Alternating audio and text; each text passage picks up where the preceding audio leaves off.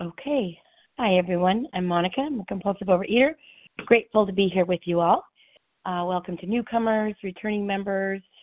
Glad you're here. I always have to kind of acknowledge I'm nervous. I've been in the rooms for 12 years, but I still get nervous because sometimes I still think it's the Monica show, and I just get to be reminded that it's not. And I just ask for my higher power's words, not mine. Really grateful to be at a 100-pounder meeting where I came up in my community. There was not one 100-pounder meeting, and I came in. I'm 4'11", and I weighed about 350 pounds, so morbidly obese for sure, and lost 200 pounds, and have been in the rooms for 12 years. So that's kind of the numbers of it. But just to let you know what it was like, what happened, and what it's like now. I think of step 2 a lot. Came to believe. So when I, before I came to the rooms, I just wanted to be, I wanted the whole world to think I was okay. To actually think I was really okay. Perfect, knew how to do everything. In all the crowds of the people who knew everything, and I felt that was never me. So, from a very young age, I remember we had a very big change in my family, and I didn't want the world to know that maybe I wasn't okay with it. And so I started really, at that point, this way of existing in the world. I'm okay. I want to present to you that I'm okay. I want to know what you want me to be, or what would okay look like if in your world, and I'm going to be that. And I just started practicing showing up as a representative of Monica, not really Monica. And that, that became a theme in my world. Look like you're doing okay, act like you're doing okay, and maybe sometimes you'll believe it. I had stories that I believed that I was okay, but I was really not. And so one of the things I did, when my family kind of had this upheaval, I had time on my hands. I was young, and food became, an entertainment and kind of a comfort. And it became more and more appealing to me. I also had a mother who had been she's a chronic dieter. So there was good foods and bad foods, but then suddenly there was just food after my mom left our family. Food was a comfort, and it was given to me to handle my feelings. How do you feel? What can I make you to eat? So, food became more and more important to me. I became less and less connected to who I was, or letting the world know who I was or how I was. And that's kind of how I did it. I'm doing great. And when's dinner? My wires got so connected into food. I often say that I'm that old operator with all the plugs, when they unplug one and they plug it into the next one to make the connections were food. I could tell you I would overeat when I was sad or things were hard, but the truth is once my disease was full speed ahead, it didn't matter. I ate because I was a compulsive overeater. It didn't matter. Monday, Tuesday, happy, sad, good, bad, didn't matter. Everything was a reason to eat, because what was a habit and a comfort became, more addictive, became compulsive, became not even, it wasn't even a choice by the end when I came into the rooms. I just ate. And, the more that life became unmanageable, the more I relied on what a compulsive overeater does all the time, and that's eat. That's kind of how I did a lot of my life. I have a child. He's now an adult. He's 30 years old. But trying to raise a child, be an adult, when I was not, I was just in my stuff. I didn't get all the, being in my disease, when I'm in my disease, I didn't learn all the skills of how to be a human, how to be an adult, how to be in relationship with people. That's why I'm grateful for these traditions. I just have to say, came to believe, the tradition. For our group purpose, there's but one ultimate authority, a loving God. I always believed I was the one ultimate authority. I governed very much so. And so I governed, and I was an authority to my child. I work with little people, a teacher. That's how I did that. And that's, I am that director that talks about in the big book. If everyone would just follow the script and stay where they're supposed to be and do what I've told them to be, my life would be great. I didn't, I knew food was important. I just thought I was broken. It was so nice to hear it's not a moral issue. I was sure that there was something just missing from me.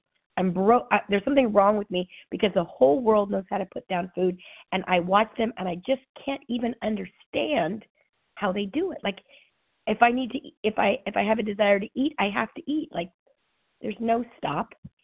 And so the world didn't go as I wanted it to, and so I tried harder, louder, more controlling, and that didn't work. And food became more and more and more and more and more important to me. As I got bigger and less mobile and more trapped and more isolated,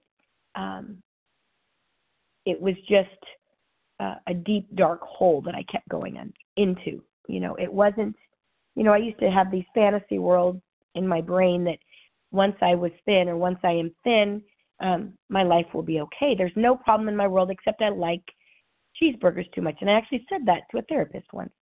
I didn't make any connections. So the first step was so good to hear.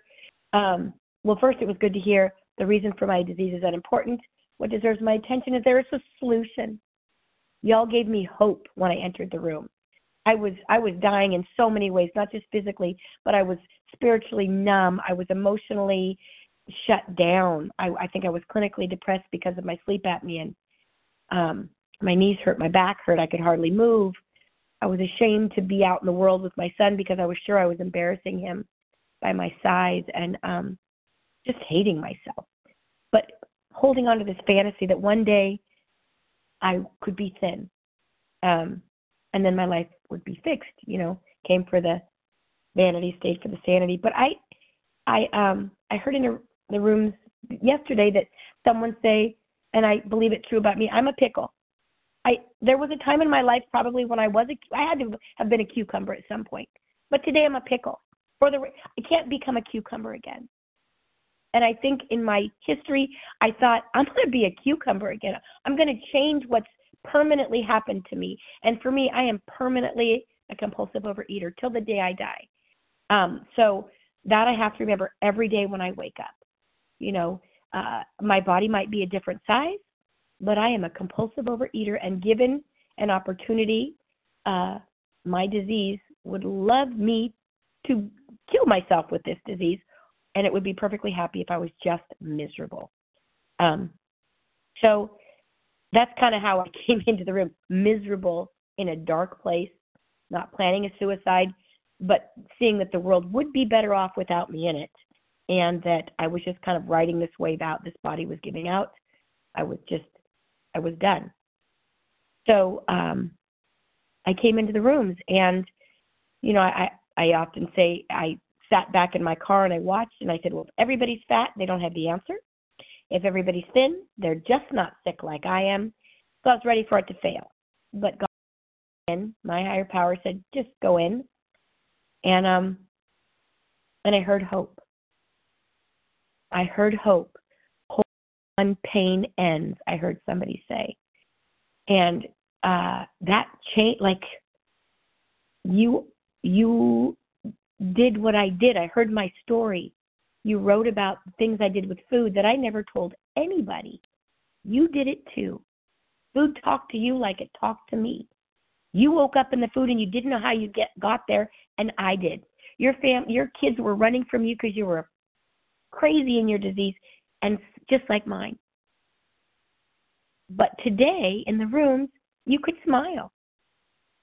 You could laugh at it. It's not a funny thing, but you could laugh at the craziness that our brain, that my disease, like just thinking and just a community that said, we're in this together. This is very serious. This disease is deadly, and together we can do what, Monica, you can't do alone. And what a relief that was, that I wasn't meant to do it alone. I cannot do it alone. So that's what I heard in the room. I just started going to meeting after meeting after meeting, and just listening. I didn't say a word, just listening. And I'm a talker. You didn't notice. But I knew there was something to y'all. that glimmer of hope that, wait, you had 200 pounds? Because 200 pounds to me, and I know that people have more than that and less than that, but, all I could see was that 200 pounds. There was no way. That mountain is so big. How do I even, and I don't know what was God, but once I started being in the rooms and working the steps, that number got quieter, and I said, wow, a scale registers my weight now. And that was like a 350. And then maybe, it's a byproduct of my it's been a byproduct of my recovery. I hear, if I leave, the number to God, I surrender my will, my life and my will, my weight, that number, all of it to my higher power. None of my business. And started working the steps. The way I created my first, what am I going to eat? I'd ask food, if I eat one of you, am I going to want 100 of you? And, God got through, and I heard the message, and that's how not going to eat you today. Okay. Can I have one of you? Nope. I'm not going to eat you today. And that's kind of how I knew the big ones, standing up in the car, fast food, those were big no-nos. That's food that didn't count in my disease. And a beginning and an end to a meal, well, there's a novel idea. I ate around the clock. And so, I have to put really clear boundaries around that, like how far apart my meals are, how much I eat, because my enough switch is broken, my hungry switch is broken, my full switch is broken, my not enough switch is permanently on. So, yeah, what I know now is I used to want life to be black and white, very clear for me. No, I just need to be able to be black and white. But my food, I need that to be really gray, really flexible, really open-ended. And this program has taught me I need to do the reverse. My food needs to be pretty black and white. And I'm learning how to live in the grays of life. And that life in between those 3 meals a day, that's the work. That 200 pounds, by the grace of God, I'm grateful to have released it. But the food is but a symptom. So it's like I put the food down, and that's where my step 2, I came to believe that there's a power greater than myself that can restore me to sanity. Look, what I put food down for 12 years, one day at a time. That was not Monica. If it was, she would have done it a long time ago. So, so just that miracle in itself kept me in the room, kept my butt in a chair, kept me coming back and picking up the books and doing the steps and calling people and checking with my sponsor. And then seeing the miracles when I took my hands off. A big part of my recovery has been prying my hands off of everything. Grant me the serenity to accept the things I cannot change, which is people, places, and things. And the courage to change the things I can, which is me in my thinking, right? So that's been a big part of my recovery, is that piece of recognizing and releasing. And so,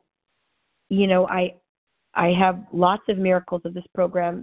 Putting the food down is the first one, and abstinence, without exception, is most important in my life. And I have relationships with human beings now. I'm still learning. I still have guilt about, wow, I really don't know how to do that. But I can say it. I can say, hey, help.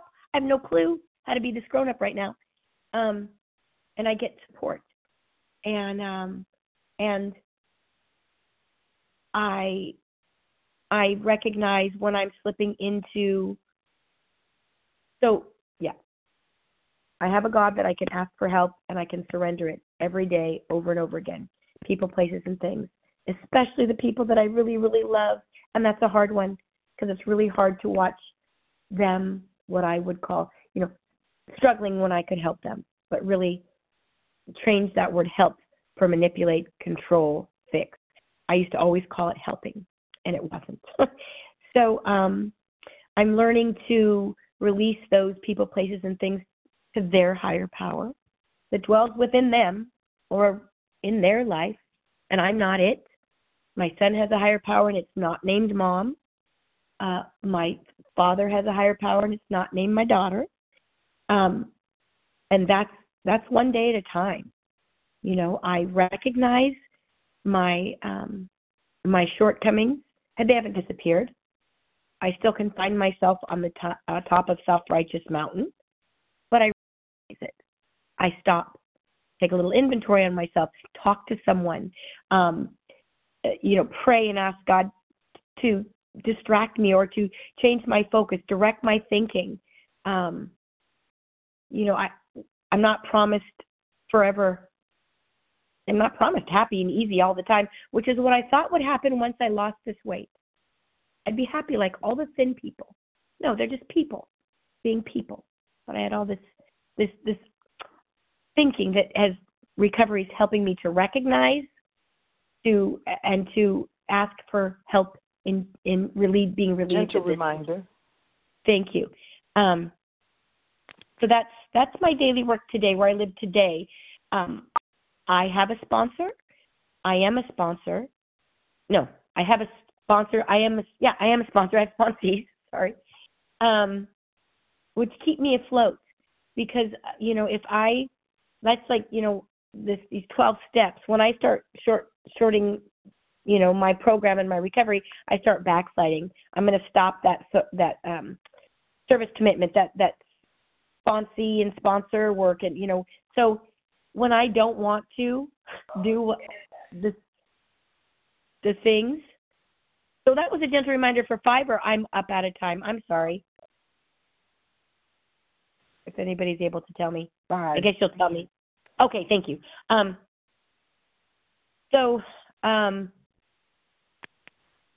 I recognize it's not that I don't worry, that I don't have fear, but I recognize it. And I know what to do to help myself move through it. Fear, I'm a fear-based mammal, going to claim it. And when I first came into the rooms, I heard somebody say that fear stood for them, false evidence appearing real. Yeah, that makes sense. And then, excuse my French, the next one I heard, fuck everything and run. That made a lot of sense to Monica. But today what it stands for me is forgetting that everything's all right. And if I can I'm forgetting that everything's all right, that I have a power greater than myself that I can lean in on, whether they're in skin or not in skin. I've forgotten that everything's all right, even now. And that this too, whatever it is going to pass. If I can just sit with it. Again, hold on, pain in. Just sit with it. I don't like to sit in uncomfortable, but I'm learning how. Super grateful for just all the lessons that I'm still learning. Right now, my job feels really, really, really, really, really hard. And I know that it's not happening at me. Nothing's intentional. The world's not against me. My students aren't out to get me. Nobody on purpose, gave my dog this condition that needs a lot of attention. Like all the things that I can tell myself if I slip into that self-pity, I'd have this cold forever. I just sit back in this gratitude that, wow, I can recognize that again and see it as my shortcoming. Do some writing on it. Do some, for me, like taking it back to the 6th and 7th step when I'm like, what am I'm acting out in something? What's going on with this? What's going on? Let me look at finding my part in it. What part of me is playing out that I need some help from my higher power? This is a spiritual program. And And that's what I need to remember, that to keep on going back again and again and again, and that we trudge this happy road of destiny together, and a happy road of destiny sounds lovely, and trudge sounds hard, like, right? So it's everything. Today I know that life is everything, and it can be everything all at once. My heart can be bursting and breaking, but I'm not in it alone, and I think I just suffered through all of it alone, so I just stopped feeling it all. So today I get to feel things. The good news, and that's the terrifying news. I get to reach out and connect. I get to listen to you and hear how you take your next right step. You remember it's just for today. I remember crying over pizza when I was first in the room, just saying, I can't believe I'm never going to eat it again. And my sponsor said, are you going to eat it today? No? Okay. Like, just for today. Can I do it just for today? That's such good news. So I think I'm just about, my 5 minutes probably just about up. And thanks for allowing me to share. And I pass. And I think I hit star 1 now. Give me 1 second before you do that, Monica. Okay. Thank you. Let me turn off the recording. Hang on a second. Do I